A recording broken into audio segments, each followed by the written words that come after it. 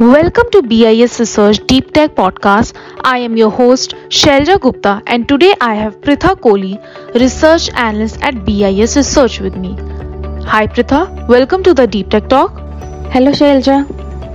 In this episode of the podcast, we would be talking about mycelium and how the material is helping the companies and the citizen with increasing demand for plant-based food. So Pritha, what is mycelium and how it can impact our lives? So Shailja, mycelium is a filament-like structure and many such filaments are called hyphae. The interwoven filament structure that forms the vegetative part is known as mycelium.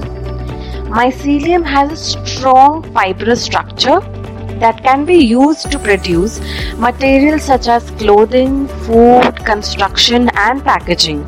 Mycelium is biodegradable, sustainable and renewable, which means mycelium production is inexpensive and will be highly adopted in the future. With this Pritha, I would like to ask you to shed some light on the present scenario of the mycelium market.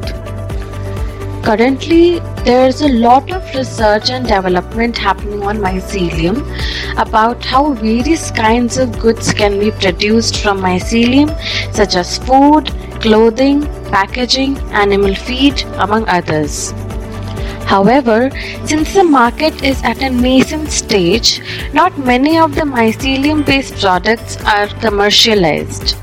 Mostly, mycelium-based meats such as bacon and steak are more prominently used across the globe. Adding more to this, mycelium-based products are being used in China, Taiwan and in India among other nations as pharmaceutical medicines. So I would say that it will take around 10 to 15 years of time to diversify the various applications of mycelium and get commercialized worldwide. The recent market intelligence published by BIS Research on global mycelium market highlights that the market is expected to grow at a CAGR of 7.7% and reach $3.8 billion by 2026. Okay, so moving forward, any latest developments in the market that have made a significant impact? Yes, Shailja. Recently in January 2022, Atlas announced its partnership with Whitecrest Mushrooms Limited to commercially produce My Bacon Strips, which is a product of Atlas. Also, in June 2021, Ecovative LLC launched its new packaging product named Myco Composite. The process to manufacture allows sustainable biofabrication of eco-friendly packaging materials. The company produces products that are durable, plastic-free and biodegradable. Okay, so Pritha, can you please elaborate on the factors promoting the growth of the mycelium market? Currently, the major factor for mycelium market growth is the ongoing trend of sustainable practices and circular economy.